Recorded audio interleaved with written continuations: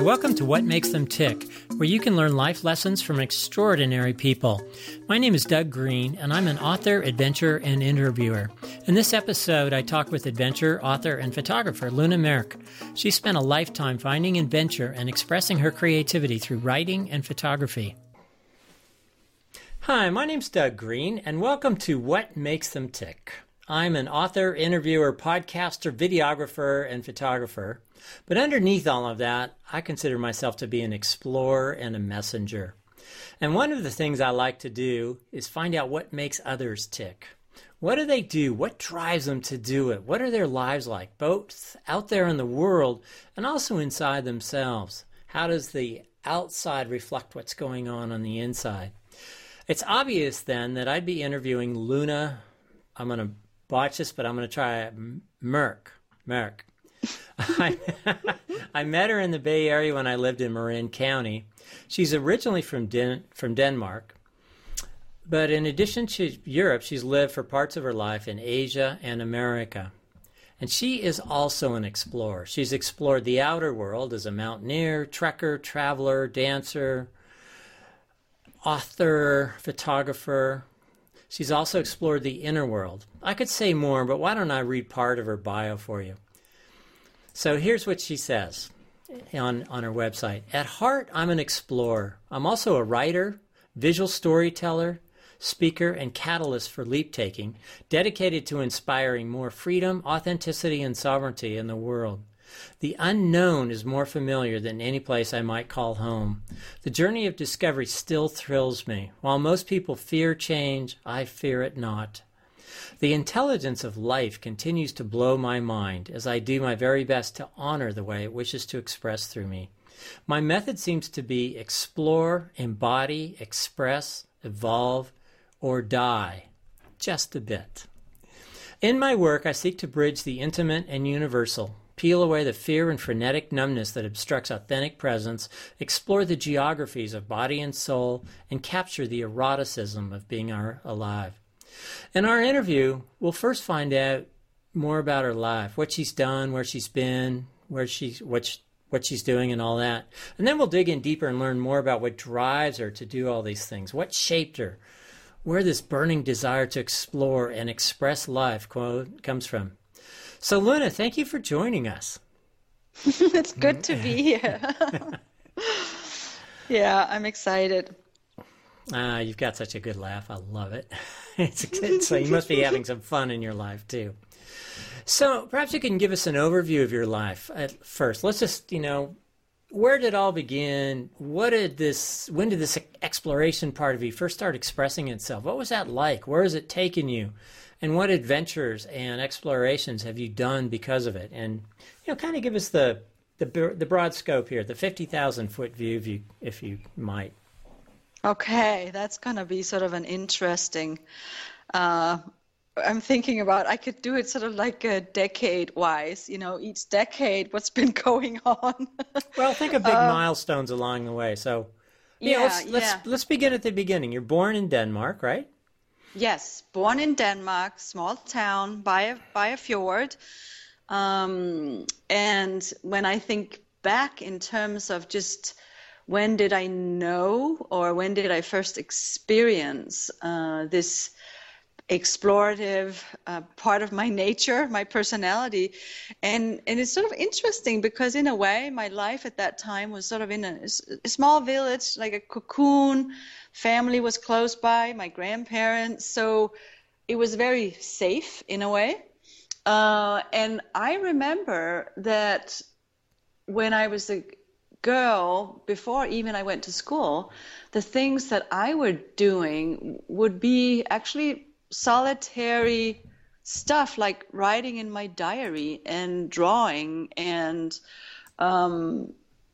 dancing. There was something about dancing too, which is kind of fun for me to think about now because, now I'm approaching 50.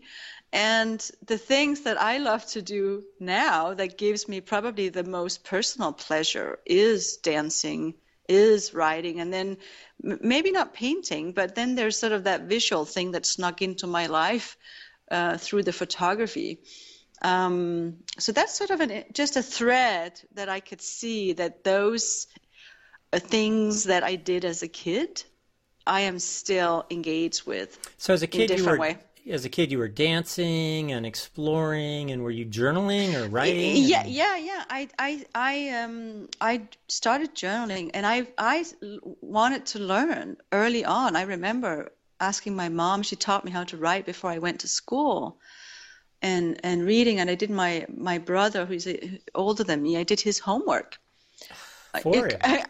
I was so excited about learning, but I was sort of I enjoyed being social with my family. I loved being at my grandparents' farms and cousins, but I was actually not an extroverted person. Like I remember mom sometimes told me that she was trying, why don't you go play with the neighbors? No, I'm fine. I'm doing my thing. I was like that until I started going to school, and my world opened up a little bit, and I became social, more extroverted. That said, I know you kind of want some clues as to where did the inspiration for sort of the traveling, explorative part come in. And I think about the universe at that time, were the farms of my grandparents, and on one hand, one set of grandparents had a farm that was with land and animals, and it was sort of an ecosystem. And I think when I think of that, I not only got to experience being so in tune with the season, the land, the animals, that I carry with me today a deep appreciation for animals, for the land, for nature, and understanding that being in sync with seasons, what is required to keep that ecosystem thriving, the animals, and the feeding the people. It's just such an interesting. But I also remember it as a very sensual. I could still tap into just the sound of summer, and my grandparents always needed to have a nap, and I would be squished in between them on this little divan, like little couch, for a nap after lunch. And just this sort of very, like, the whole damn farm was breathing. I remember that still as sort of a cocoon, like, of safety and sensual and physical, and that visceral part that really spoke to me. Go ahead. No. I was going to say, so here you are on a farm. This sounds like wanting to stay in one place and being homebound, but that's not exactly what your life has looked like. No.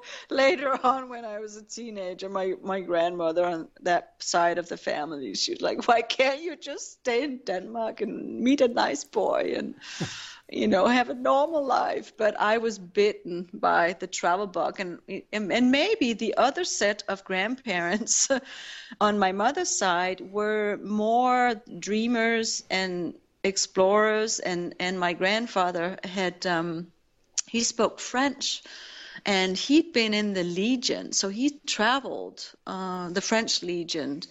So he had a mystery around him, like he taught me how to count in French, and he had this globe.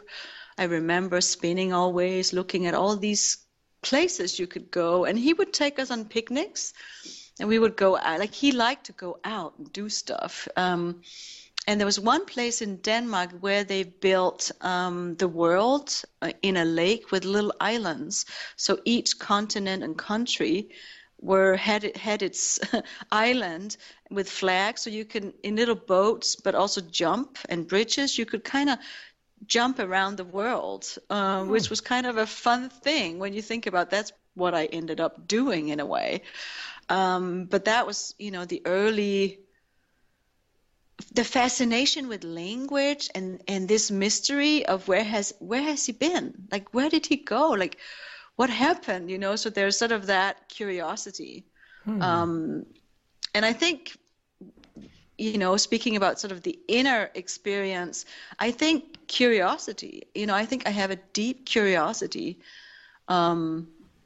I remember as a kid there was this program on TV for kids with this guy in Danish, Børge, and it means questioning, like the guy who questions everything. So I think I have sort of a deep inquiring mind.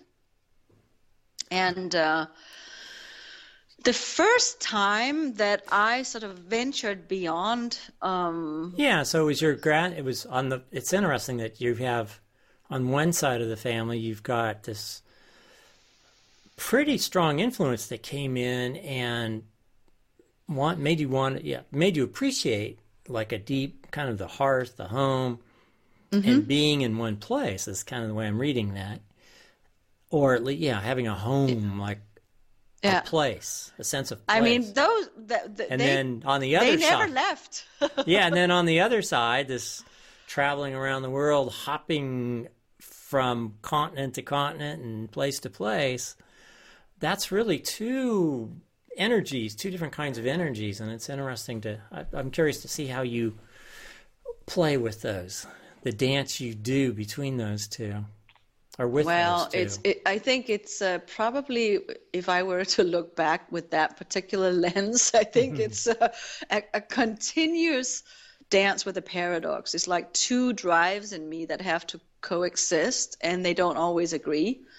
And, at some times, I give in to one side, and then I have to swing back over on the other side to create a little bit of balance. And we could get back to that, because I'm sure that's probably part of where I'm at now. Let's move on to your, when my you teens? first sort of escaped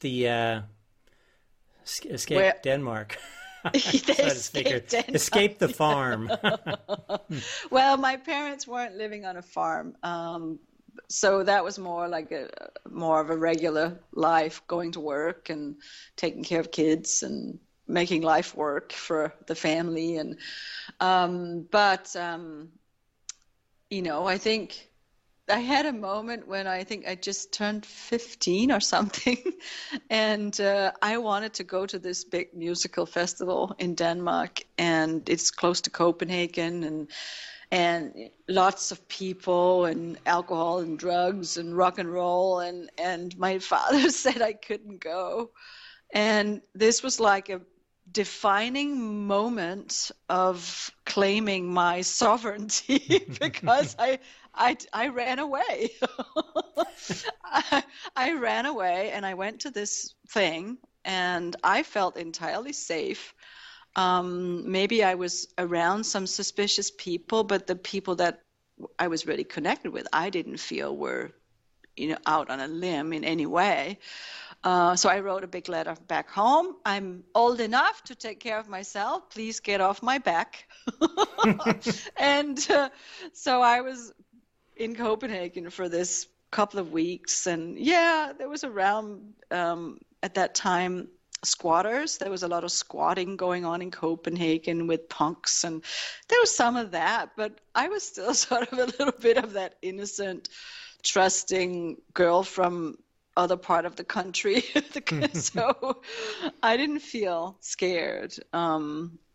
And I remember coming back home and going, oh dear, what's he going to do? Is he going to put me into confinement forever? Or, but, it was quiet for a day. And then that was sort of it. That was sort of that showdown. It's like, okay, give me my independence. And he did. So where to go from there now? You've claimed your independence. You've got this desire to start, I assume, to start exploring. So. Yeah, I mean, I went to, it was a time to both sort of look at education and what do I want to do after just high school, and went into business school, and that was not it for me. And I went to London. There was an opportunity to go with a friend, and I worked there in London. I was 16 for 1 year, and then her and I, the high point of that whole experience, of course, being in London was amazing, but I was almost too young to really take advantage of the cultural life of London. and being kind of on my own with English. It was just sort of a humbling, in a way, experience, but also giving me, building up the confidence to be in the world on my own. Trusting people are good. And I think Scotland really drove that home, because my friend and I went there for 2 weeks hitchhiking around Scotland, so we were sort of out there, two girls being picked up by strangers. And but at that time it was safe. I mean, I'm sure stuff happened at that time too, but today I'm not sure anyone really would want to do that. But for me at the time, it was a beautiful opening, because not only was Scotland like more of a highland, big landscape. Denmark is sort of a smaller, groomed, quaint, beautiful, not like big mountains or big, some areas of Denmark are rocky, but in Scotland it was sort of like whoa, this is big nature. And and the language, the rolling R's, the way they speak, and and Edinburgh, like the old castles. Yeah. So it was like there was a mystery, and you could feel the historical, and for me also just this deep embedded in me that the world is benevolent. I can be out there and people are good. Interesting. So yeah, I would imagine that was a really important piece for you. I think so. I haven't actually been back to Scotland since, but it's my first country love, my first love affair with a country. And then after that, I was all hot. I'm going to go to kibbutz in Israel, and I'm going to travel the world. I was turned on. I wanted to see the world, and then at the same time, it's it's that age where you kind of need to get yourself educated, and so I did the sensible thing. I went back to school, and lots of things around that, but it's not really so interesting. I liked learning, and at that time I also met my sort of first boyfriend live-in. I was with for I think 3 years, and we went to university together, and then we actually split. And I think Copenhagen? No, this was another town in Denmark that has a different style. It was more of a modern style of university at the time, because all rather than being on your own path and reading and lectures and exams, this was based in project. Each semester you would do a project with a team. So in that sense, it was based on you learning the project tools. And your curiosity probably loved it. Yeah. And also academic, analyzing a lot of information and putting things together, connect different dimensions and concepts. And, so it was sort of an interesting, it fit me, but it didn't. But in the big scheme of things, I think it really taught me to think in projects, how initiating a project, an idea, a concept, investigating, researching, as I do today, with books or, I very much like to work in a project-oriented way. There's a beginning and there's an end, so that fits my personality. And I think for that reason that experience at university was okay. Okay, so you go to university and then it ends. Because this is interesting. With this boyfriend, sort of my first love, he was very much a homebody at the time. He had no desire to travel. Like, he was not interested in the world, and he was happy where he was. And I think even I mourned for years the fact that it didn't work out with us, but I think my soul were like, no. With him, I could see the next 40 years of my life, and I could not stand it. And so we split, and that was definitely not easy. But then I took a year off from university, and I went traveling in Asia with a backpack. And that was another one of those eating up the world and being in the world. And at that time, today I'm so grateful, but at that time there was no computers and iPhones or Facebook, or so there was just no distractions. There was nothing of a virtual world calling for your attention and your uploads and your communications. This was you being in the moment. So And where did you go? I went to Thailand, Malaysia, Singapore, Indonesia, Sumatra. I went to India, and I went to Nepal. And Nepal was the sort of the pinnacle of my journey, the icing on the cake. But at that time, this was in following the 89 Berlin Wall that came down in 1990, April, was when I was standing on the border of Nepal, and they had closed because they were in revolution. And the people wanted democracy. And they have a kingdom, or they had. So there I was after all these months waiting to get to the final destination, Nepal, which was sort of the place. and I couldn't get in. And I remember just arguing with the border people. I'm like, no, I've traveled this far. I'm not turning back. I want to get in there. And they let me in. And it took me some days of waiting around in empty bus stops, like fields with just a cow and maybe here and there a person that made me a cup of tea. It was just like nothing was happening out there. But I made it slowly over some days getting into Kathmandu. And the day I entered Kathmandu was also the day the king, there's a word for this, but where he acknowledged the people were going to get their democracy. So he wasn't getting off his throne, but he was saying, okay, we're going to establish a democratic political system.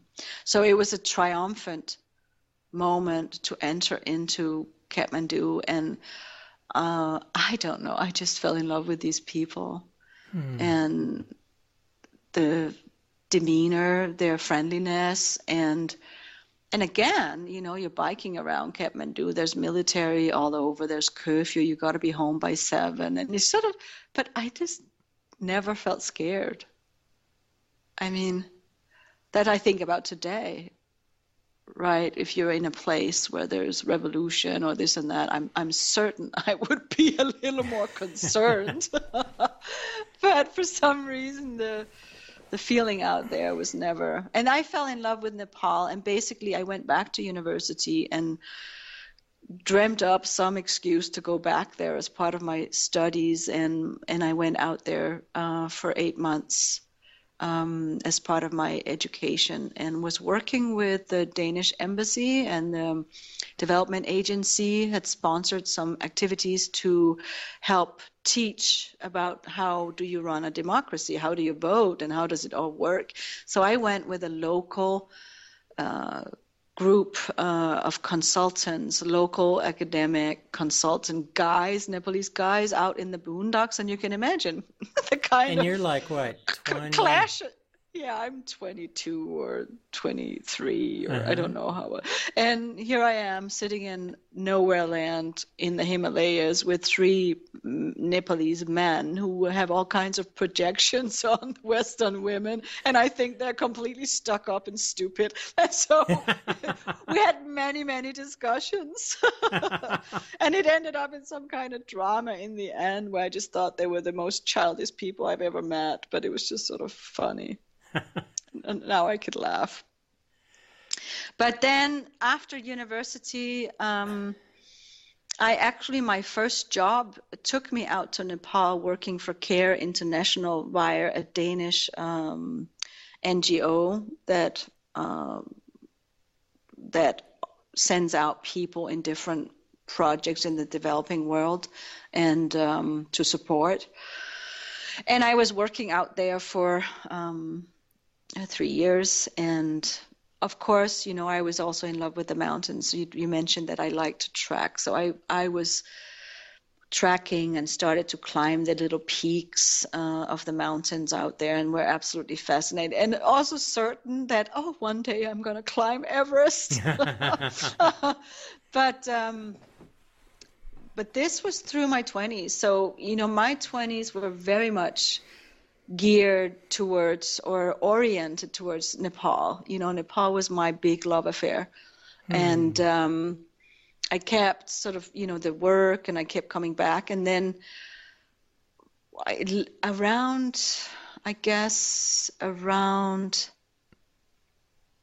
does it make sense? End of my 30s, let's see. Yeah, so here's the thing, in terms of if we're going to look at, I was trying to sort of see my different decades in my life, what the orientation was at that time. So 20s my was Nepal. Yeah. 20s was the world. It was traveling. It was Asia. And I did a lot of outdoor activities. It's not like I'm a super sportswoman, but, I was introduced to rafting and rock climbing and trekking. And so I loved being in the nature this way. Mm-hmm. Going back to maybe my grandparents, just appreciating being in nature.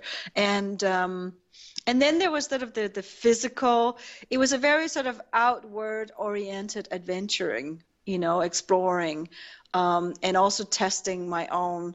For some reason, the outdoor stuff, the climbing, and it was scary stuff, right? But it was sort of an external way of confronting my power, my physical power, my mental power, my psychological power.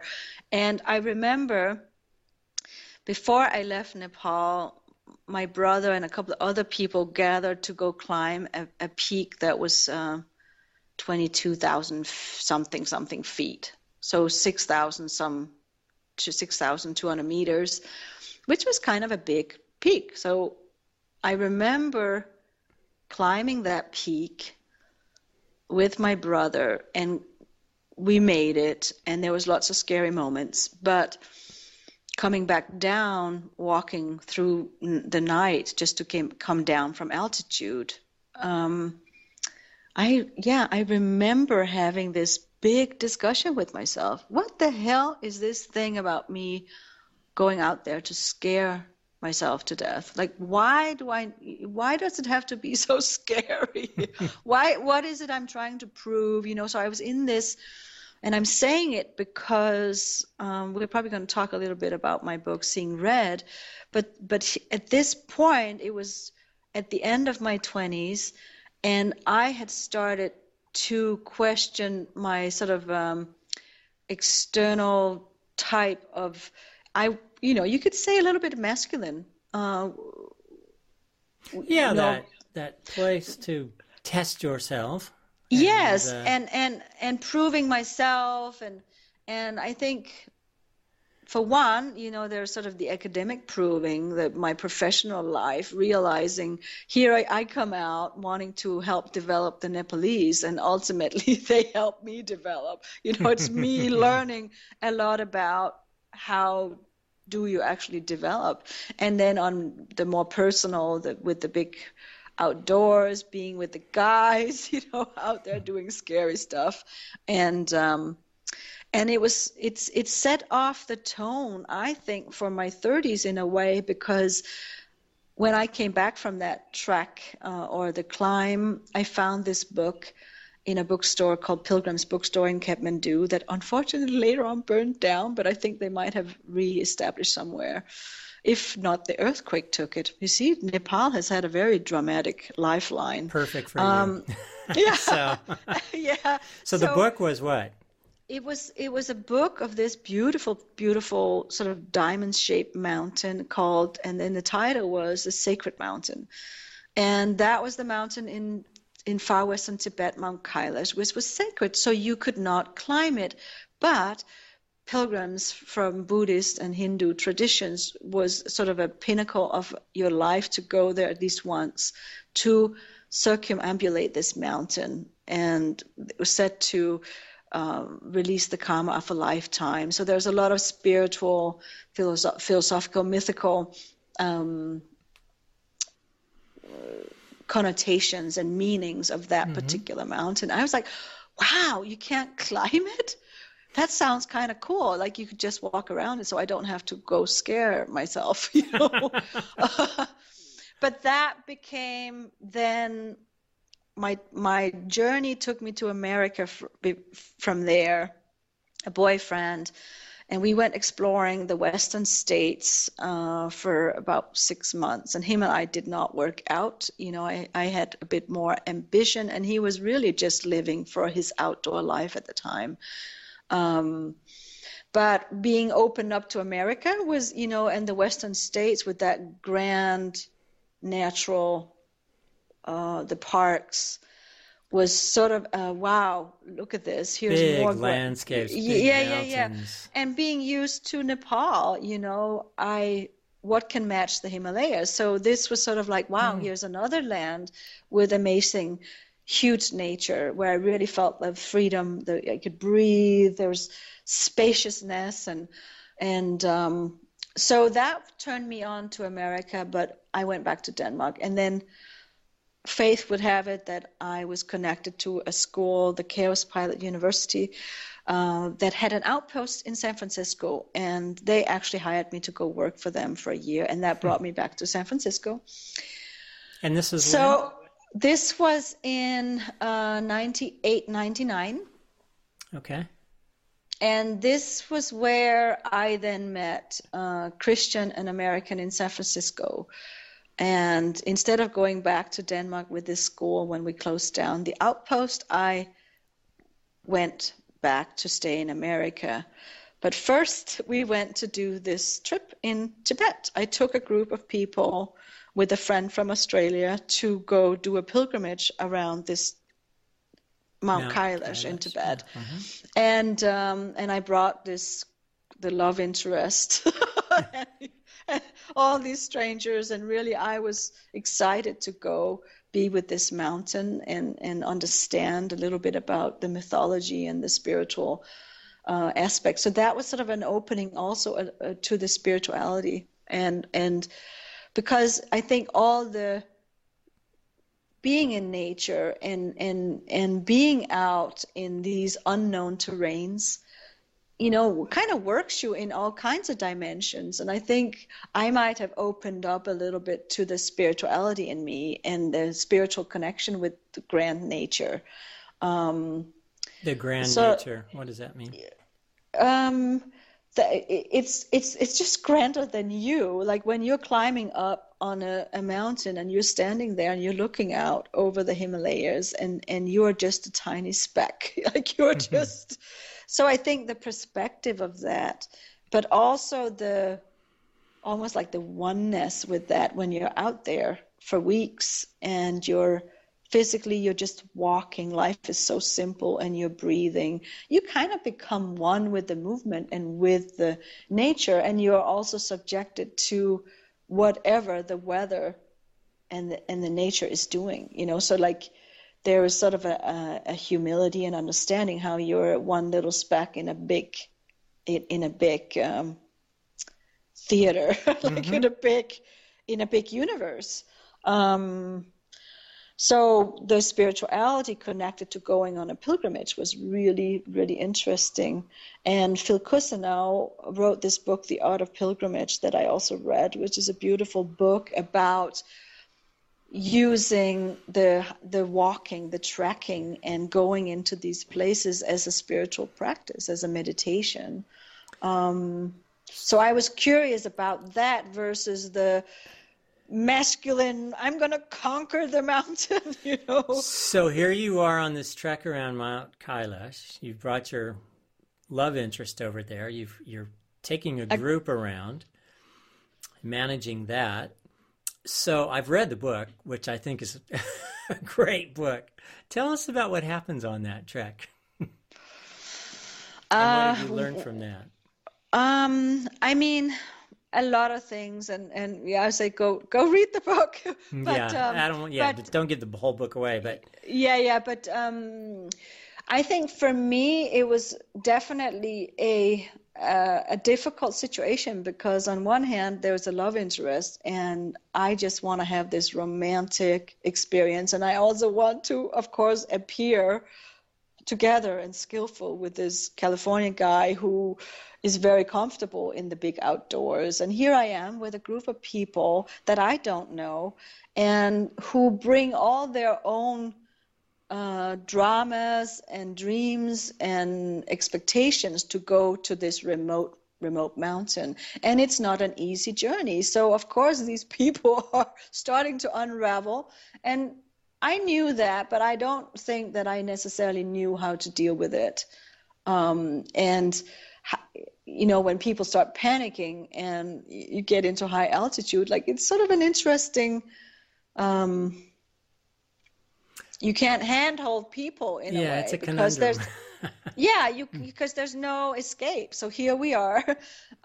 So very interesting that there may have been the desire to go on a pilgrimage that was founded in some sort of spirituality, like some principles of being open and being in the journey and being, but here we were acting out our social dramas and not handling very well the discomfort of being in the unknown and being out there where you can't just call up a taxi and say you want to go home. You are pretty much out there and there's just no escape. We flew to several little airports, and then we had to hike for 7 days, and then we were brought out to the mountain over a couple of days of driving in jeeps, and then we had to hike around the mountain, and then we were driving back to Lhasa for 7 days. It took 7 days on these very bumpy, bad roads, and so it was physically hard, emotionally hard. And the people were just in each their own way, kind of falling apart. And I was the one who were going to keep it all together. And so there was a lot of learning, and I'm not going to give away what happens, but it was just definitely sort of understanding that you don't become a leader of a group to be liked. You lead the group with keeping everyone safe and making the hard decisions. And so that was sort of a hard thing because I had to sacrifice what I wanted the most. So, it was sort of an interesting. And, I think we came there with hopes of having our karma released and some magical, spiritual, transcendent experience. But, ultimately, I think we just racked up more karma. There is that saying, wherever you go, there you are. Yes. So, but that experience and the meeting of that mountain, and just in myself what it stirred in me, but also just the landscape out there has all these mythical, spiritual, symbolic meanings. So that was fascinating to me. And what I learned, I brought with me back to America into marriage with the California guy. And I think when I finally sat down and wrote that book, Seeing Red, A Woman's Quest for Truth, Power, and the Sacred, I think I finally could finish and write the book when I had integrated over many years the lessons that was presented at Mount Kailash and kept coming up in my life forward, into marriage, into understanding that, like this whole metaphor of the mountain seemed to have been played out. Even my ex-husband and I, every anniversary, we kind of had a thing where we had to go do something with a mountain. We had to go climb a mountain, or so there was sort of an interesting thing there. But yeah, then my 30s were America and marriage, and also starting to work more independently and creatively. So there was sort of an opening into working with film, writing, photography came in, and I started the And maybe you could tell us a little bit about the photography, working with people. Okay, yeah, Is that yeah. what were you thinking about? Yes, I mean, that definitely was something that came up in the 30s. So we're coming into your 30s. We've got the whole Mount Kailash thing. You got the California guy. You're starting to explore more visually. You mentioned that you were moving into sort of a more independent kind of, I don't know, something. You said something about independence, and yeah. So take it away. Yeah, so 30s were kind of setting up a life in America, which, another culture, another way, and then also being sort of drawn in and curious, talk about what drives you. But my ex-husband, we later on divorced. So, but he was working with the film media, and I was very drawn to that. So we had a desire to work together. There was sort of a creative Synergy? union of, yes, there was sort of this desire, we're going to, go off and do all these great projects together. And so I, came in and was fascinated with the visual, the film media. And, I'd always written, but here there was a different dimensions being put together into a film media that Now, when you say film, are you talking photography or video, film. Okay. Yeah, video. So that was sort of a dive into learning about that. And then, getting into sort of more of developing a visual, an artistic aesthetic, developing a creative, expressive side of me. At the beginning, that was sort of, wow, can I even do this? But so that was interesting, and it was again drawn into by the impulse of this. I'm curious about this.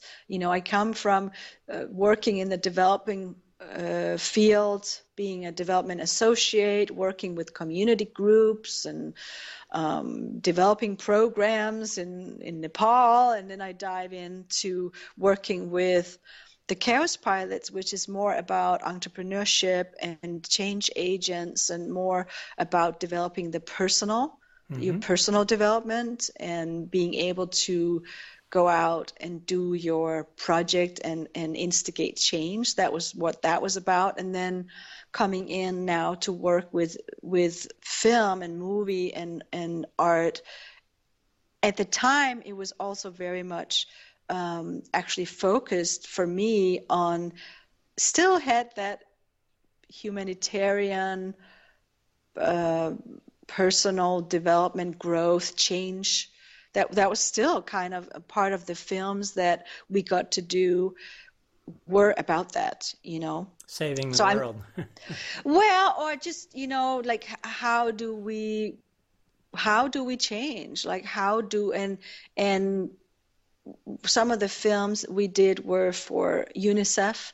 We worked on a documentary, a short one, a ghetto kid in Richmond, how he in his community was trying to be a mentor for the kids to keep them off the streets, to keep them off drugs, to keep them away from whatever else was going on there, So that was an example of a role model, a young guy who wanted to nurture the potential, but also protect the kids, from the ghetto life and give them more opportunity and safety. So that was still part of the focus in a way. And then the photography for me came in, one thing I started writing, and I actually started writing Seeing Red already then, more as a travel memoir than a female journey memoir. And then I also bought an old Nikon camera because everything at that point was already digital, and I had turned on to the light. It's like in visual storytelling, in film, I understood. I was drawn to understanding the light because I saw that was ultimately the crucial element in in expressing or composing or whatever you wanted to express in the visual, you needed to play with the light. It's all light, yeah? Yeah. So that was kind of my drawing. So I brought an old analog Nikon camera, and I wanted to play with black and white photography people. And I remember many years ago, back in Nepal, I had a camera that I was in love with, how I could spend a whole day sitting in a square waiting for that girl to turn her head. Like there was something of that came back to me. And then all kinds of other things happened very quickly that brought me to create Lolo's Boudoir, a studio for women exploring and discovering themselves through photography. And, simple, like things like I had made a boudoir bedroom that was inspired by my mother-in-law at the time, and she had a very ornate Baroque style in her house, and I thought, I want to try that for once. I'm very simplistic Danish sensibilities. Why not go to town? And so I had a friend photograph me, and I photographed her, and it was all very spontaneous. It didn't have lots of deep reflections about what we were doing, but the experience struck some chord in me. It's like, wow, you feel kind of awkward and uncomfortable in front of the camera, but then once you start playing and it became fun and it became liberating. And I think at the time, I was a couple of years into this marriage, and the sort of the initial romance had shifted into more of, we were two people working, trying to get life to work, our business. And so I think I was in my early 30s, and I started to feel differently about being a woman in this relationship. And I think Lolo's Boudoir for me became my private space where I could be myself and reconnect to myself, and also explore with the other women, what is this body? How do we engage with our sensuality when it's not for someone else? How do we even consider our sexuality? So why don't you give us a little bit more detail about what Lolo's Boudoir does? What you were filming women, but there was more to it than just the body. It was sort of like your book, it was an unveiling. Yes. So in the beginning, it was just fun. Lolo's Boudoir was this fun space where I could photograph the women, and I would invite them to play and express different sides of them. And in the beginning, it was just private in my home. And then at some point in my life, a few years later, more and more people came to me and wanted to be photographed. So I created the business Lolo's Boudoir, and I created a studio in Sausalito that was very much inspired by, sort of French boudoir style, with antique furnitures and props and crazy outfits, and it was a very magical space, and that would be the place where I would photograph the women. And then, as more and more women came, and I had it as my profession, it was a business, and holding space, understanding how the camera had such a catalytic or maybe even a therapeutic quality to help women kind of shed their shames and insecurities and all the stuff that actually comes up when you point a camera at someone. And it might not be sort of a mental thing, but it's more of a physical, you could see it in the body. So I were tuned into this, and obviously had many intimate conversations and encounters with many, many different women. And, over the years, I started to understand more and more about what's going on with women and their relationship to themselves, to their bodies, to their sexuality, and in a very image driven society, how women are caught in this external orientation of looks and being the right thing, and rather than being more in a relationship to yourself as a woman, with your body, with your soul, with your self-expression, with your own definition of beauty. So it was sort of an interesting thing of using the camera. It was sort of a paradox, using making images to help undo stereotypical images that women have been force-fed from day one.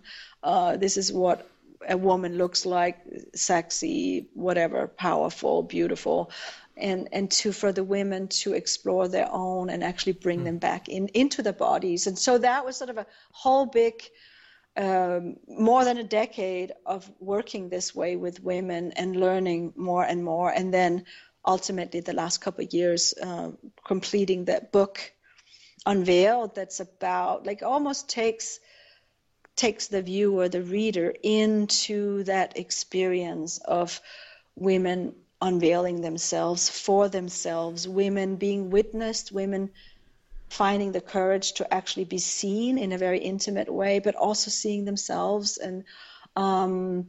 and the awakening that happens for a lot of women when they work with me, where they find a sense of liberation, or they finally feel at home in their skin, or they integrate parts they've disowned or lost along the way, or lovers has stolen from them, whatever, So describe that process of inviting a woman into this space to explore herself, and she's probably got some fears coming in, right?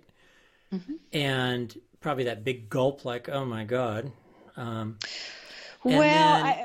then the chemistry, you're providing an invitation. You're, on the one hand, you're the observer, but on the other hand, you're also the invitee or the inviter. And what's that like for both you and for them? Read the book. Yeah. Well, when it's out, I will. Yes. There's actually also a video on my website where some of the women and I speak about the process. That might be fun for anyone. But this is what I am interested in, this part too, though. So there's this. Yeah, no, I'm going to talk about it, but I just thought there's more material that's available for people who are curious. They're listening. They want to know more. But we'll have a list of the sites they can go to and all of that. But yeah. So, I mean, sort of from hindsight, it's always different than when you're in it and things are evolving. So when I look back and I sort of think about some of the things that goes into the process, first, this was a business, so a woman would have to choose to do this and on her own time and dime, so to speak. So there was sort of a decision for her to make. And in that decision, I learned quickly that this is not something that you can, most people have their own timing. So some woman, I learned, might have read an article about me and put it in her drawer, and it would take her 3, 4, 5, even 7 years before she could make the call and come see me. And in all this time, whether it's 3 months or 7 years, a woman is in her own inner conversation about why she wants to do this, what she expects to get from it, why she should not do it, why she's not like all the other women who all look so good, or why she doesn't have the perfect body, she can't do it. And like all this inner, she's already confronting her fear, her insecurity, her shames, her dreams and her desire and her longing also. So this happens before she even gets in front of my camera. Very few, I mean, here and there's been a person who sees it and she's like, yeah, I want to do it, and she's diving right in. So she's doing it for the adventure, the thrill of it. And then there's the other type of woman who's more, it's part of her self-discovery. It's her transformation. She might want to heal her relationship to her body. There might have been some sexual abuse in her life where she never felt like her sexuality was really her own. All kinds of things.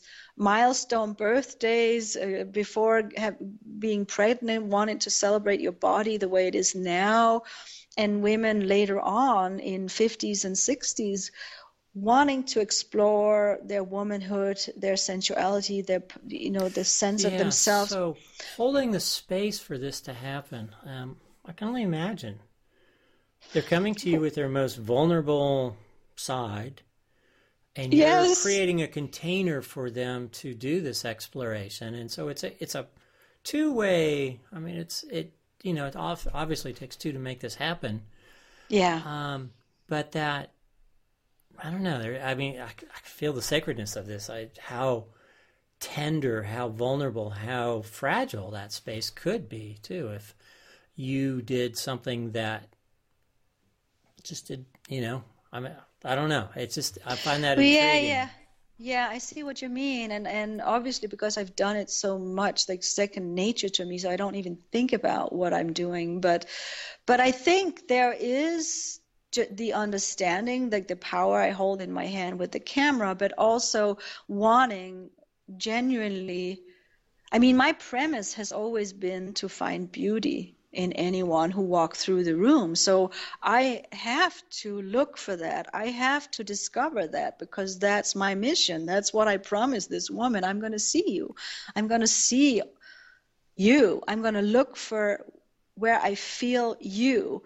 And also my style, there's a lot of photographers and boudoir photographers out there who want you to look the most fantastic and be the most seductive and sexy and beautiful and retouched and all those things. And I never did those things. That was not my promise. I'm not going to make you something that you are not. And I'm certainly not going to make pictures of you that objectify you and is for the viewer. So even if we may start with lingerie because that's the way this woman can enter into this space, I don't mind. I don't care. I don't have an agenda. I don't have a set program of what we're going to do. So I actually now show up completely empty.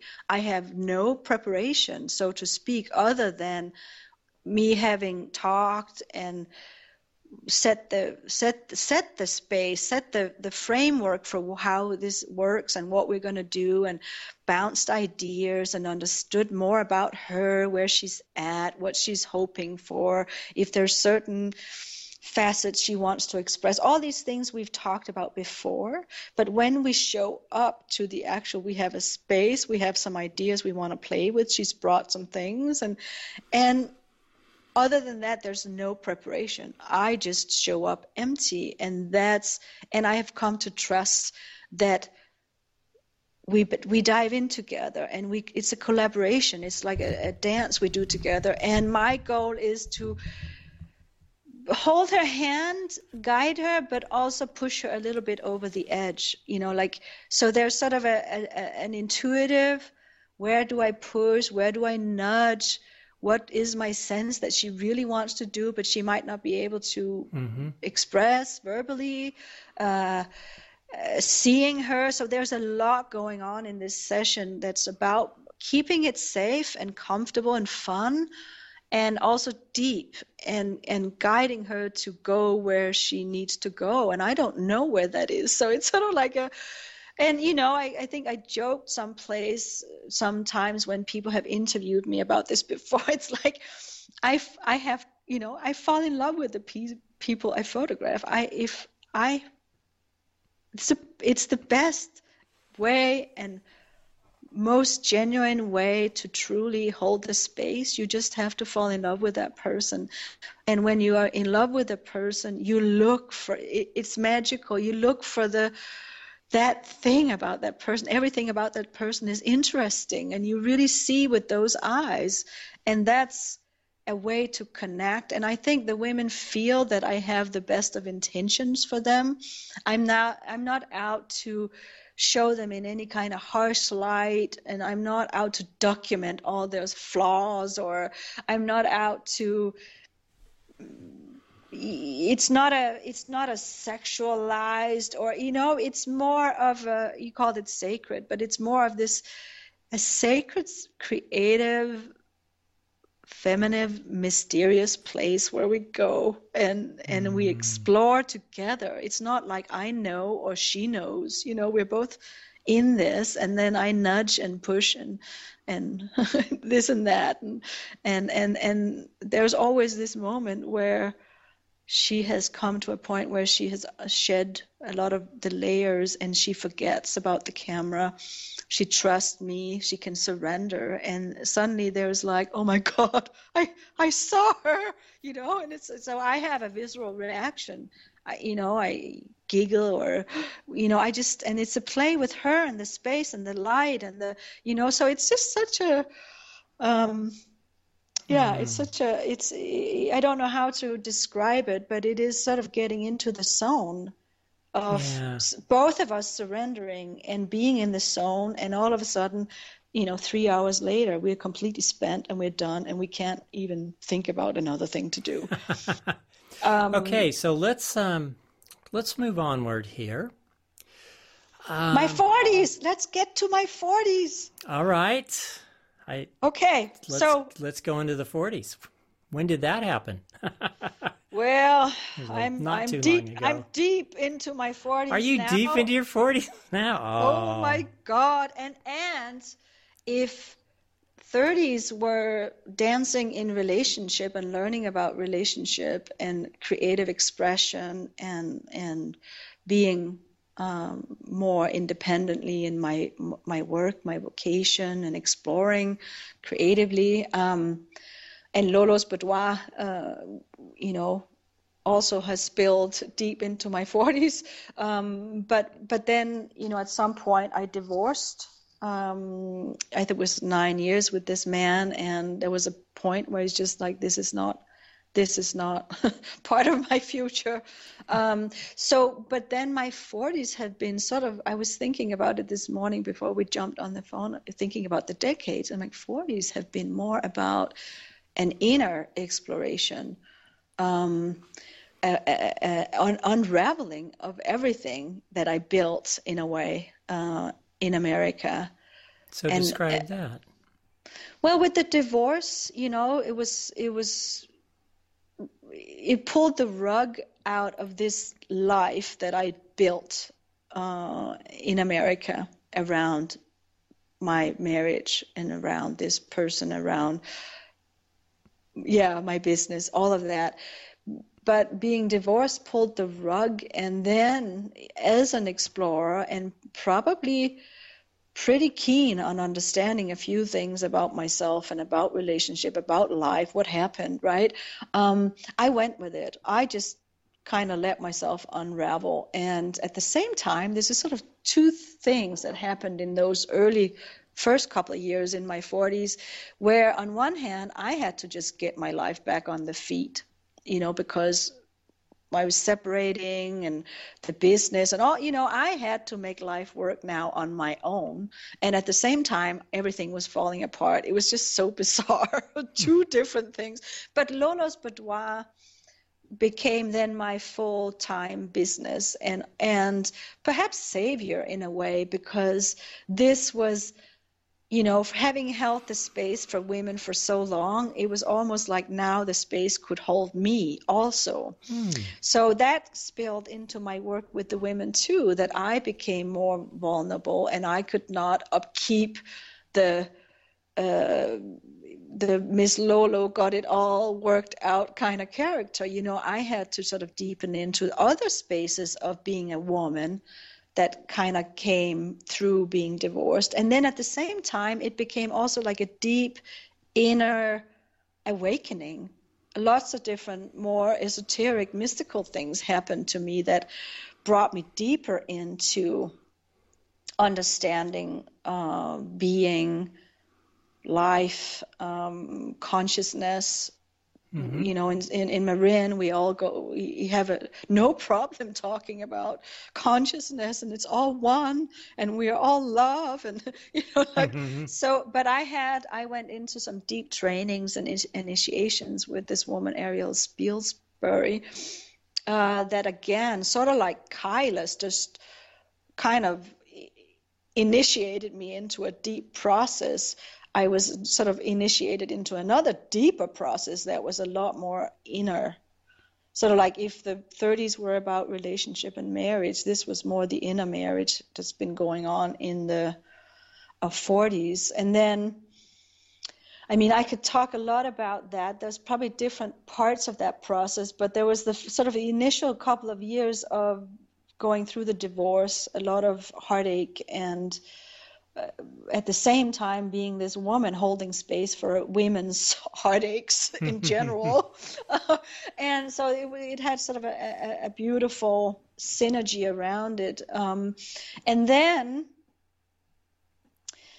once kind of I was on my feet and life was good, and I was this cute chick over in Sausalito with my Lolo's boudoir and being artistic and driving around my deux chevaux and having my little Mexican macho dog, and you know, everything was kind of beautiful and wonderful. And but I think I had deepened so much into this awakening that these mysterious things about life and energy and consciousness and sexuality and creativity and sort of the inner fire and the connection with divine, like the inspirational, you know, so many things opened up for me that I'm still trying to understand and make sense of.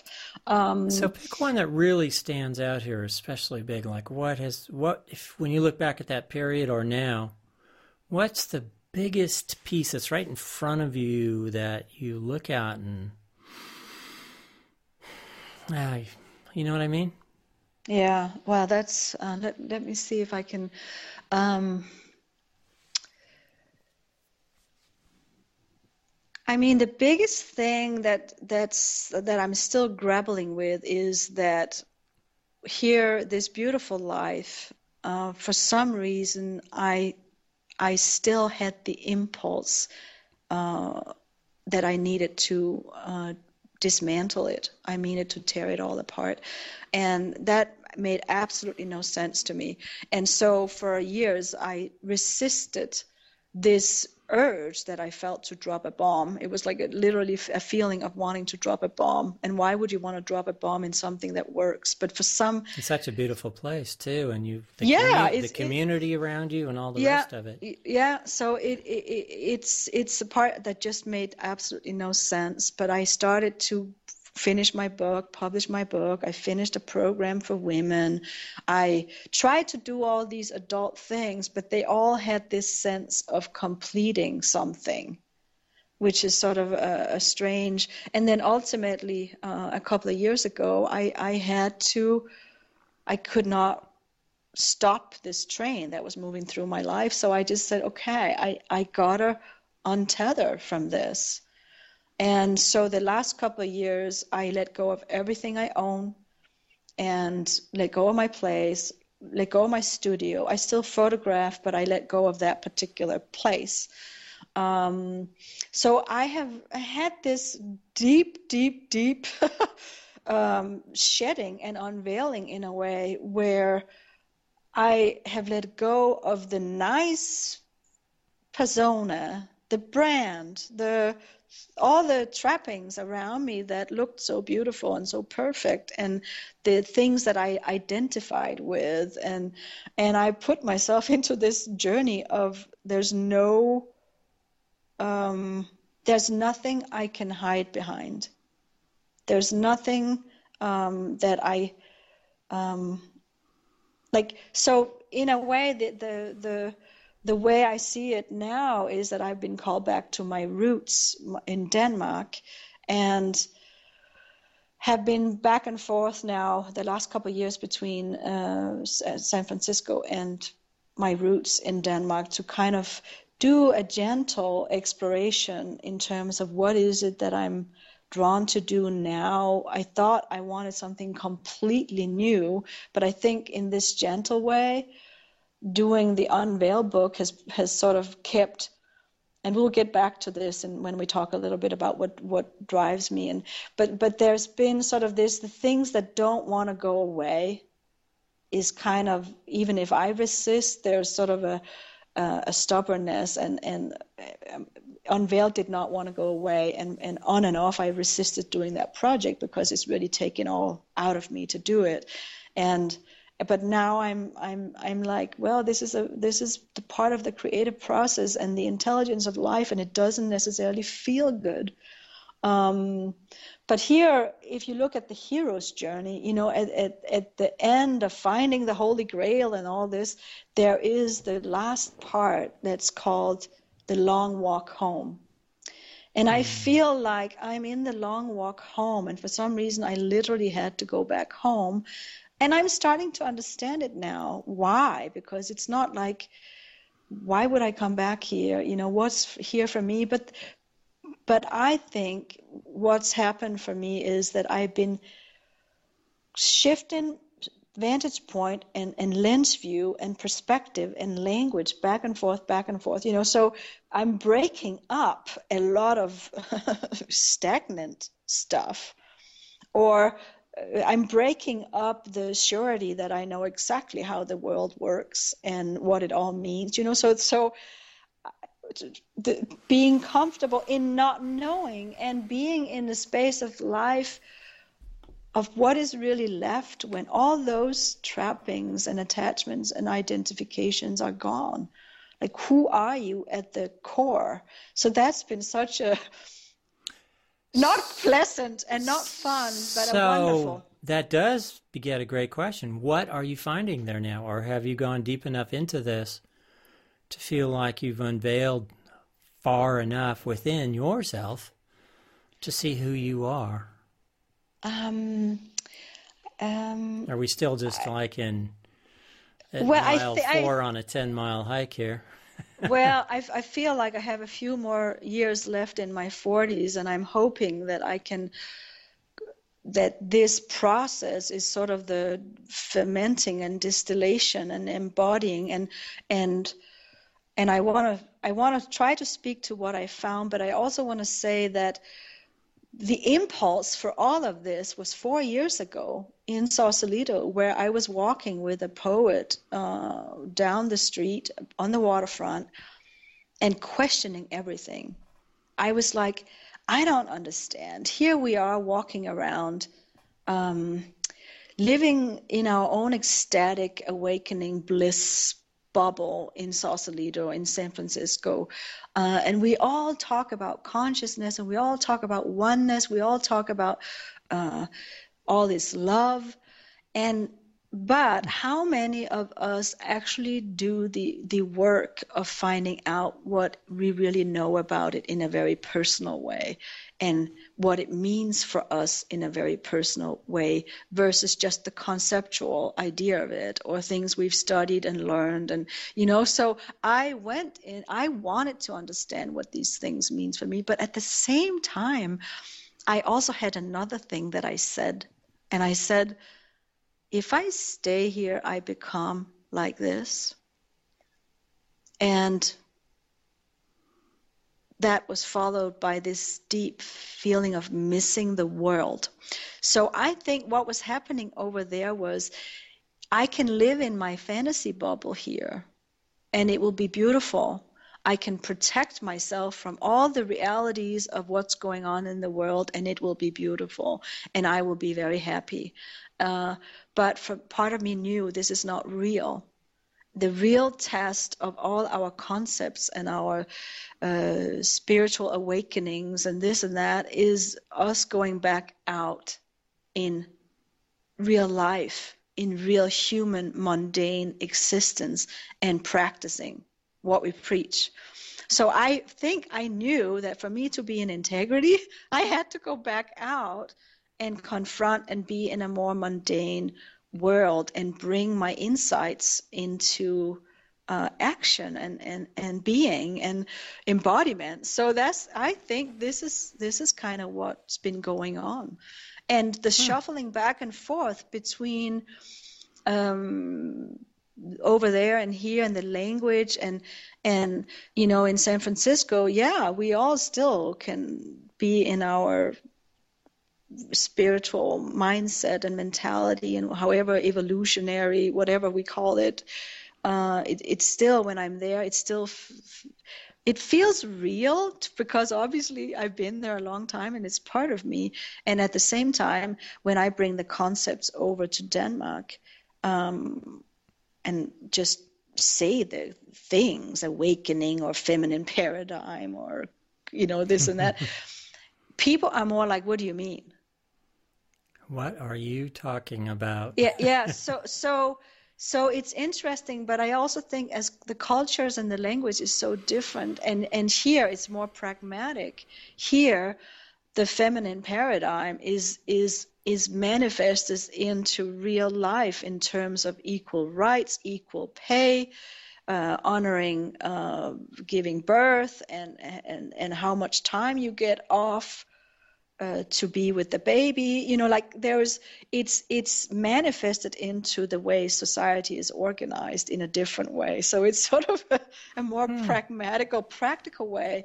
And of course, there's lots of seeking also over here, people wanting to open up, to live in a more heart-centered, spiritual understanding of life and being a human.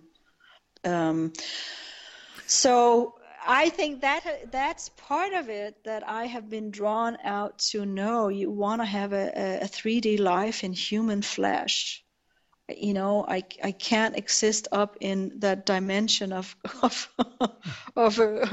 an overlaid, almost conceptual idea of consciousness and what it all means. And so that's part of it. I'm going to have to show up in 3D and be a human being in human flesh and have human experiences. So are we ready to go into the 3 tips that you might have?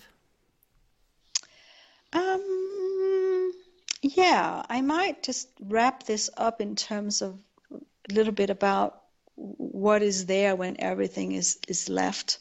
Okay.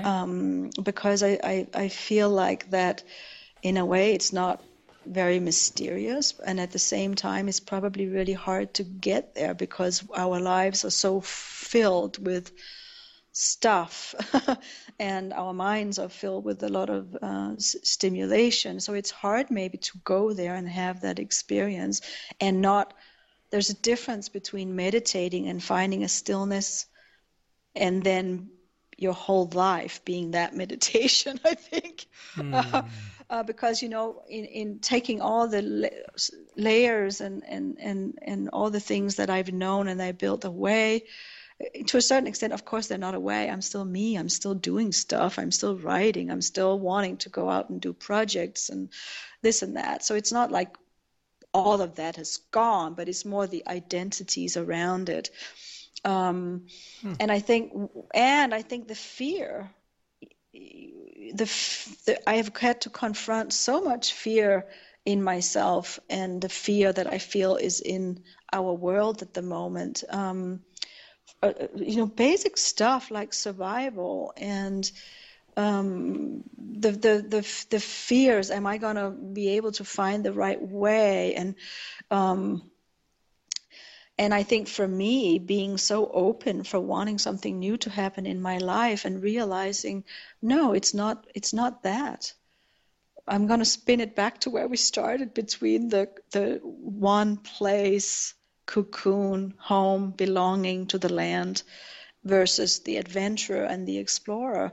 I think untethering and sort of going off on the magic carpet into a new adventure, I was ready and thought I was going to go to another country, have a new love affair, have a new career. I was open for all of that. But in this shuffling back and forth, rocking, back and forth these last couple of years, I realize it's not about that. The journey has taken me into the sort of a deeper, what's at the core of me and what do I really want to do now for the next part of my life, even if I don't necessarily know exactly what it looks like. And also what am I called to do? And a lot of the things that I already am doing, it's just a matter of me committing now. And that, in a funny way, requires a different setup in my life.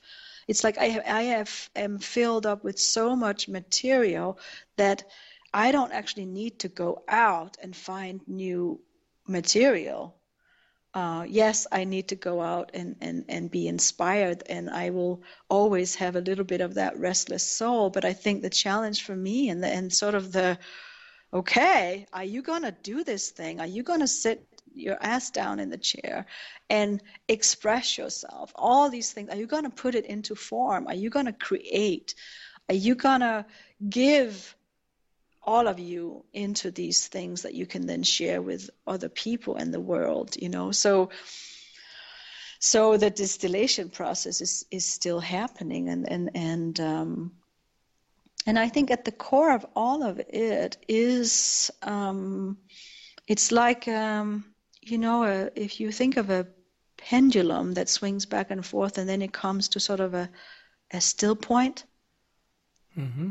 I feel like that's what I have found. I have found a deep core that feels very stable and calm and joyous, actually, and trusting, that no matter what the heck's going on, even if my life looks like it's in havoc and nothing makes sense, and there's a piece inside of me that's really calm and grounded about the whole thing, which is sort of amazing. So there's a deep faith and dedication to this path, and that's the drive, and sometimes I really get that feeling that the adventurer in me may want to go out and do brand new. I want something new. I want to live a new place. I want new people. But I think I have these moments where I really feel, again, in a visceral sense, that the path is already laid out for me. What I'm going to do, who I am, and who I'm going to be, it's already there. And you can hop and dance, and you can escape it and resist it, and you can go on crazy detours. But ultimately, it's written, which is sort of an interesting, because I do think we have free will, right? We have free will to shape and choose. But I have an innate sense that no matter what, my soul is leading me somewhere, whether I like it or not. It's funny, I was journaling today about almost this very thing, free will versus destiny, maybe, or the life we're supposed to be on. And I was using kayaking as the metaphor. The river is directed by the canyon, right? And that's the route, that's the journey, following the river to the sea, so to speak. And yet, within that river, if you were in a craft like a kayak, to run that river well, to do the dance with the water right, you really have to, you've got to do your part with it. You've got to paddle right, you have to know how to work with the water, to dance with it, to move with it, to find the right path as you're going with it. And so it feels like if the water is the flow and the destiny, we still have to do our part. That humanness within us needs to get in there and do its thing. It's interesting, yeah. Go ahead. It makes me think about this Unveil program that I created for women, and I'm probably going to put into a journal book that women can go off and do their own thing with. But I came up with these concepts that describes, in a way, what you described when you're in a kayak. And I came up with the to kind of understand what we navigate with and how we navigate the waters, sensibility and then responsibility. And it's sort of like you're in the kayak and you're sensing the movement and how, and then you are using your ability to respond. That's how you actually navigate and you take responsibility for how you're going to get down that river. And you guide it by choices. But it's intuitive, obviously, because you're in the water, so you have to kind of do it. But that's sort of an interesting, maybe, another way of understanding how do we then navigate this river of life if there are, the soul, if you want to live a life that's soulful, that's heartful, that's guided by your heart, your intuition, your deepest desires, your soul. If that's how you want to live, you can't navigate from an egoic place. You can't just make a plan and execute it like a manager. Mm-hmm. You can't. No, life doesn't work that way. No, like you can't put a motor on your kayak and just charge ahead in a straight line. So it's. I think the tools we have at hand, and maybe that's part of the tips. The tools we have at hand are, one, our sense ability, our ability to sense, and that's your body becomes your compass. It has a lot of information for us. You engage in that sort of a internal landscape of yourself to learn the language to navigate by, and that can be getting familiar with your heart. What's really in your heart? How does your heart feel at different times? How does it respond to this or that situation?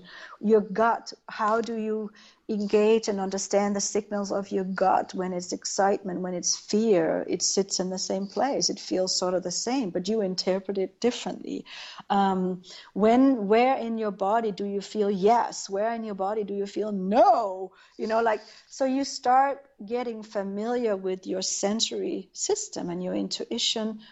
That will take some effort if you're not used to it. You're going to have to learn to drop out of your mind. And frankly, there's been lots of studies of the mind.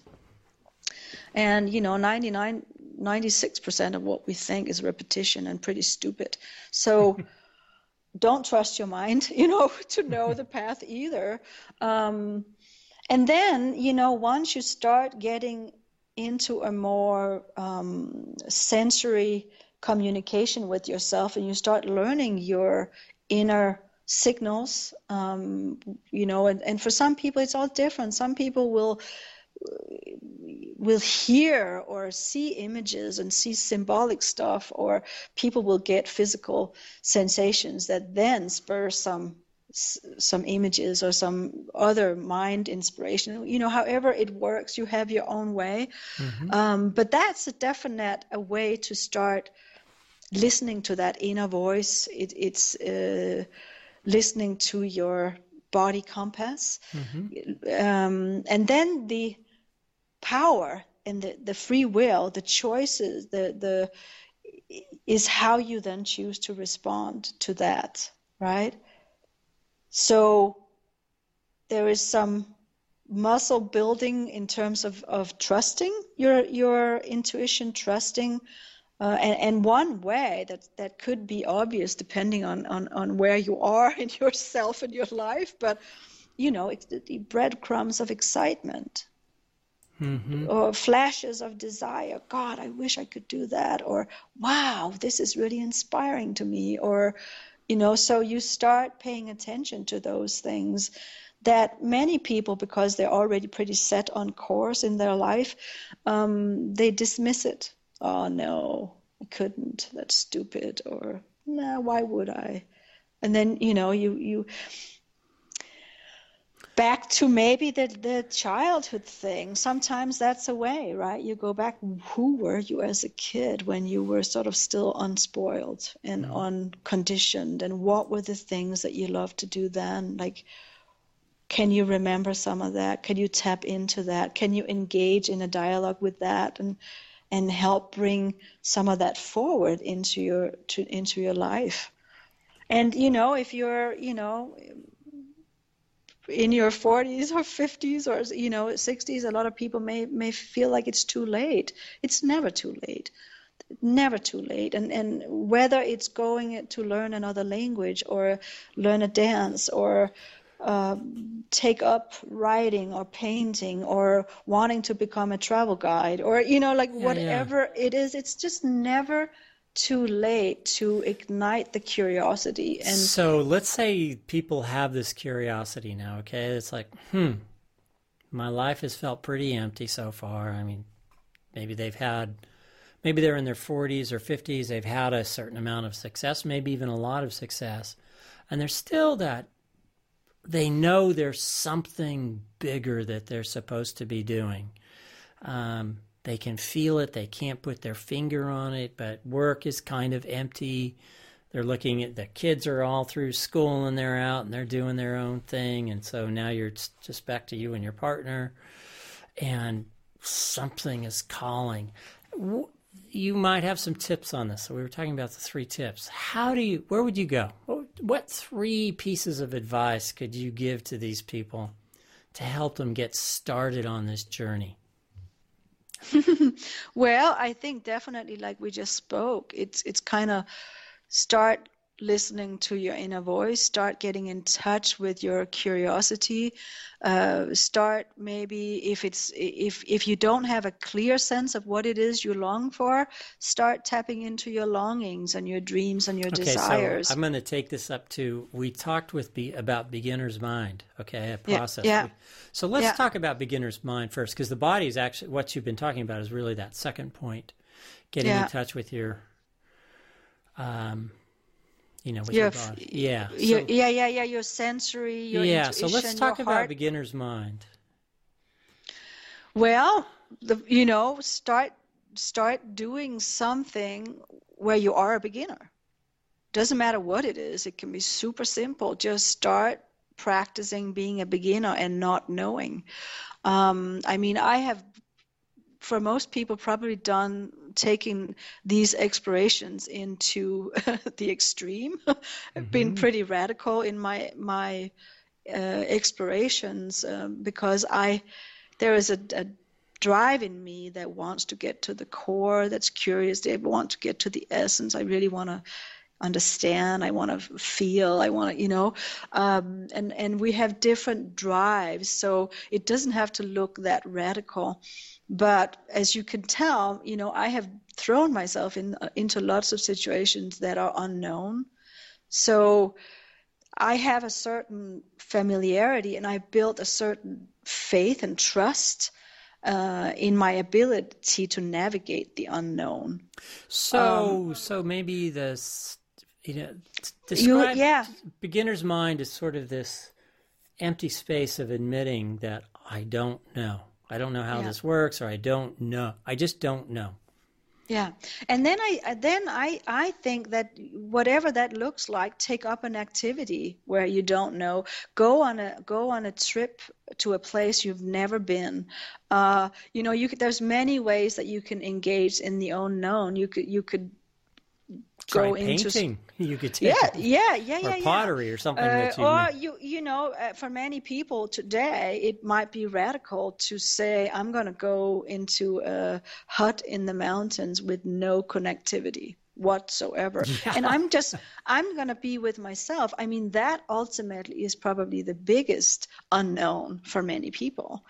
And that takes a lot of courage. People don't really want to feel. People really don't want to confront themselves with their own inner demons of various sorts. So that would be a great move.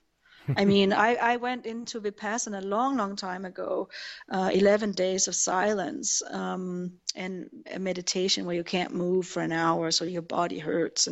And so, but there you are definitely confronted with your mind and your Yeah, I would dramas. actually say that's a bit on the radical side. I did a 28-day meditation retreat in Thailand where we worked up to 12 hours a day, and then it ended with a 72-hour straight meditation. And it's one of the most difficult things I've ever done. You know, if you're going to try meditation, maybe just start with 5 minutes, 10 minutes in the morning.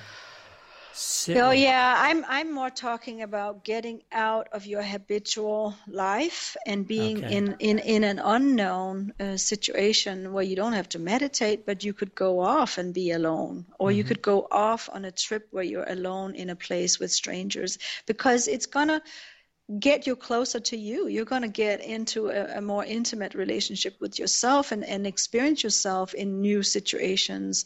And that's going to help build you the faith or the trust and the ability to navigate the unknown. And the same thing with creative projects. If you want to write, or if you want to paint or dance, or all these different expressive ways, that's gonna it's not like all joy and comfort, but you are going to learn about your own inspiration, and you're going to learn about, if you sit down to write, you're going to tap into a process of discovery of your own voice, what's really inside of you that you had no idea about. The same thing with painting. So I think there's getting yourself into expressive situations where you tap into your imagination, you tap into your unconscious, your sort of the divine inspiration. You discover more of your inner landscape and vocabulary. It's sort of like you can go out and in the outer world in the same way, and have an experience where you're being stimulated, but let that open you up inside, and because you're going to expand and discover a richness and complexity in yourself that you're going to bring into your experience. Okay, so we have the beginner's mind. Now the next step is, cultivate your beginner's mind. Next is, and put yourself in experiences that are outside your comfort zone, that strip away a lot of the familiarity, so you really have an opportunity to look at yourself from new perspectives and in new situations where you can't clutch on to that which that you've known. That takes you back to that comfort place where it's like, okay, so let's go to the second one, the body. And with the beginner's mind, I say get curious. Become curious about life, yourself, your situation. It's not a fight. This is not a battle. This is about a relaxing, almost having a sense of humor, a gentleness, a smile as you do this.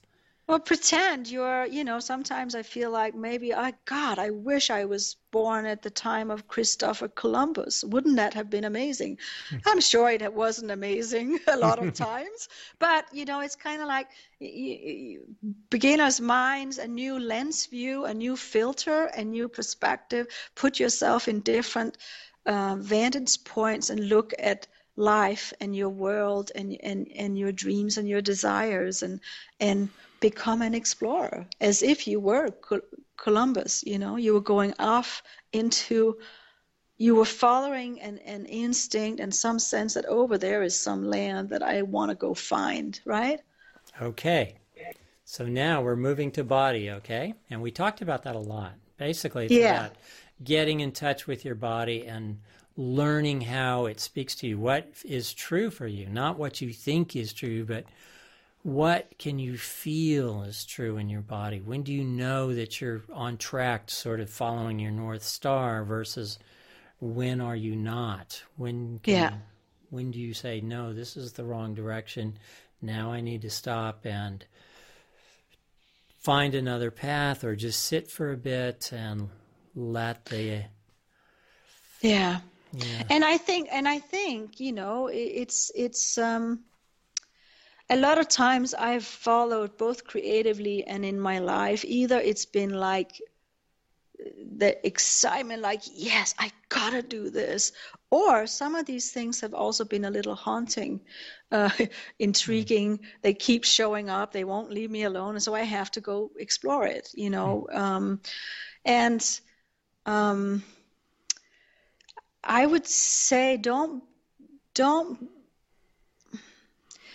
resist. Trust that life throws you these breadcrumbs or signs of excitement or inspiration or little flashes. Trust them. Even if you don't know where it's going to go, trust that it's going to take you somewhere that you do actually want to go. Mm-hmm. Even if you don't know what it's going to look like.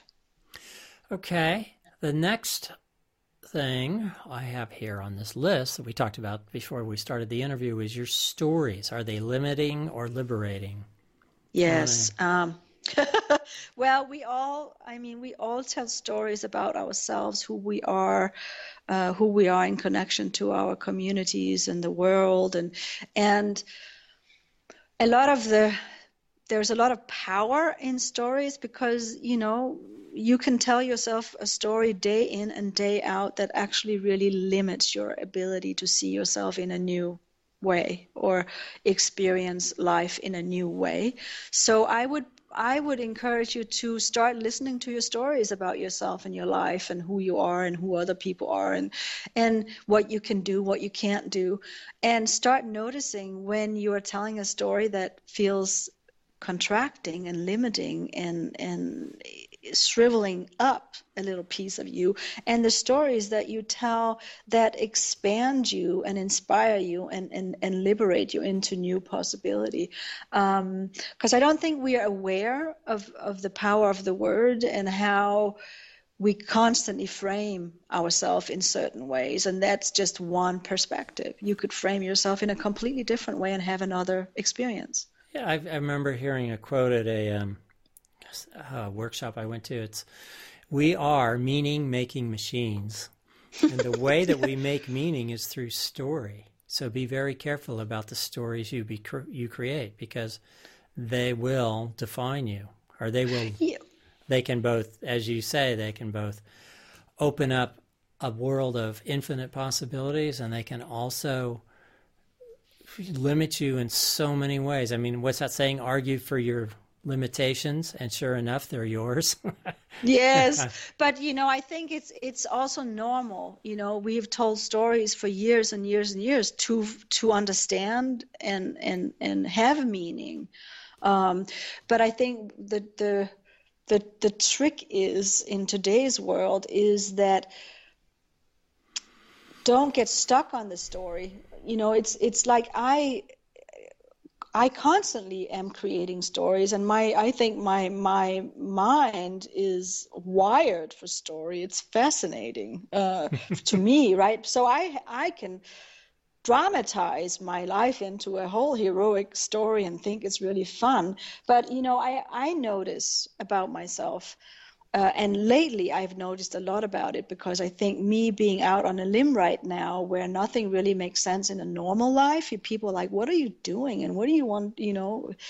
And I have a desire to make sense to myself of what's going on with me, and I also have a desire to make sense to other people. And people ask me a lot, so I have heard myself again and again trying to explain what is going on. But what I find is that we often perpetuate a certain feeling state.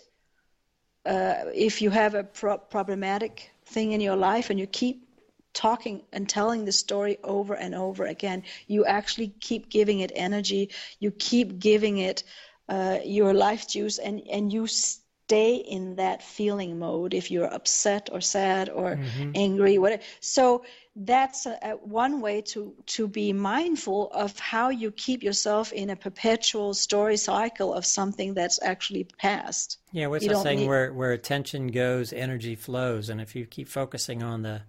Yeah. So that's Yeah. Yeah. And then, I think for me, I've experienced oftentimes that something I was very enamored with and were deeply engaged with inquiring into and talking about it all the time. And there always comes a point where all of a sudden I can't even really remember why it was so important. Or I come to another point where I'm like, God, I'm so bored with talking about this stuff. My story is boring. And those two signals are for me that I'm ready to release that story, or the inquiry into whatever the topic was has been integrated into me. So now it no longer is important. I can't even remember it because it's become part of me. So that's again another level of engaging and being mindful of where do you storytell, where can you release some stuff, where can you release your stories about yourself and your life, and open up for something new to happen. And I guess also just be mindful of your need to explain yourself to other people. I think we often feel we must explain ourselves to other people, and sometimes we don't. Keep a little bit of your own mystery in your own engagement. You don't have to make sense to the world. That's the last point, Doug. I promise, the last point. Let's talk about the success. Okay, let's talk about success.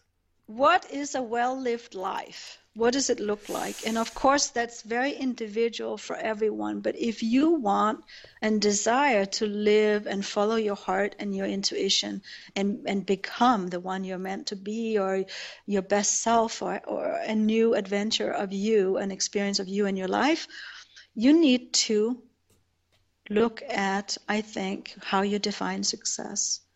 Because I think a lot of what holds us back from taking a risk or doing something completely unexpected is often this outer orientation towards our community, our family, our society. Success looks like this. You follow patterns in your life, and by the time you're 50, you should have blah, blah, blah, blah.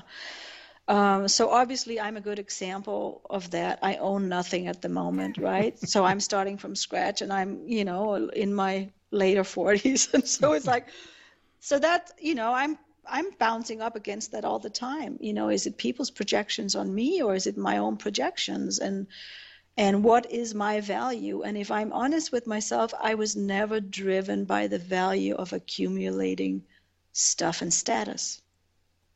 It doesn't mean that I don't take pride in what I do and have a deep desire for contributing to our world and being useful, but I never defined myself by having the best house in town and having the right furnitures and having the right career path that looked like blah, blah, blah.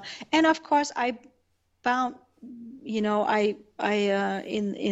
relationship to the outer world, I'm a strange one to some people because I don't follow that path. But that's not my success criteria. Mm-hmm. So I think for you, that might be a step if people feel they hold themselves back for trying something new or pursuing that crazy dream to give up the house in the city and move to some exotic islands and grow coconuts, or, whatever crazy dreams we might carry. Look at how you define success and check in. Is that going to actually hold you back for the rest of your life just so you can satisfy this notion of being a success in society and to your community and the people you compare yourself with? Okay. Enough said. Luna, thank you so much. Let's cover a few points now. You have your book. Why don't you tell us about your book that is out first? Seeing Red. Yeah. Yes, Seeing Red covers some of the ground. It's a memoir about the trip to the Mount Kailash in Tibet, and then subsequently the years of marriage and a bit of unraveling. And that's available on my website and Amazon and all these other places, and it can also be ordered in any bookstore. And then I'm right now trying to find a publisher for my next book, Unveil, which is about the whole more than a decade of these intimate photographic encounters with women, everything that we've uncovered and discovered along the way. So it has both prose and a collection of images that's going to take you deep into that unveiling journey. And hopefully, I feel like I'm close. I have different things going on with discussions with agents and this and that. And I think a magazine, Model Society, is going to do a full magazine based on my project. So that's exciting. So I think that's going to come out sometime, maybe later this year or early next year. And then they can see your website. Yes. And the way that you spell your name is L-O-N. Well, why don't you give us the website address? Yeah, it's Lone Mørk, and it's spelled LONEMORCH.com. So for those of you that are in America, that is Lone Morch. All right. If you say so. If you're going phonetically on it, okay? Lone Morch. Okay. But her name is Luna. I'm going to try this again. Merk? Very close. Lone Mørk. Yes, it's fine. I give up on that one. And then also, I do come back and forth Europe and America, and I'm available for photography. And if people want to dive in with a session, both women and men, a lot of people also come to me for sort of storytelling imagery for their visual brands. A lot of people use that on their websites and social media. And when you're over here, you're in the San Francisco Bay Area. Yes, I mean, I am, I often go to the East Coast, and so it all depends where people are, if they come to me or I need to go to them, and then there's the site womenunveil.com, which is for the book, that project. And then who knows? I think there's several more writings in the works from my end, and possibly Lolo's Boudoir is being revamped into a new version of imaginary play. We shall see. We shall see. So what's the best way for people to follow you or even get in touch with you? Maybe get on the website and sign up for the newsletters. I've been kind of quiet in these last couple of years of going back and forth and feeling sort of in that big transition. But I'm going to pick it up again and send out monthly letters to people to follow the journey. And which website should they go to? Lone Mørk. Okay. Everything goes back to the same newsletter. I'm one and the same person for now. So, okay. And then I'm on social media also, Facebook and Pinterest, and I try to do all those things. Yeah. But I think my hope is that I pick up the newsletters again, because it's sort of like writing letters back from my travels. It's a good way. It feels more real and intimate to me. So I'm sort of trying to find back into that and communicate to people that way, because I know people in the past have enjoyed that. It's more personal. Mm-hmm. All right. Well, thank you, Luna. Really enjoyed this sort of exploration, really. Thank you for the opportunity to kind of look back over the decades as I'm sort of also looking ahead. Yeah. Fascinating. I'm sure our paths will continue to cross. And, okay. Well, live well and go out there and do some leaps and bounces. That's get yourself into a state of freedom feeling. That's a good place to be. And explore both your inner world and your outer world. Mm-hmm. That's right. Life is short. You can learn more about Luna and her projects at lonemorch.com. That's LONEMORCH.com. And you can learn more life lessons from extraordinary people at whatmakesthemtick.com. This is Doug Green, and thanks for listening. And remember, go out and make your life extraordinary.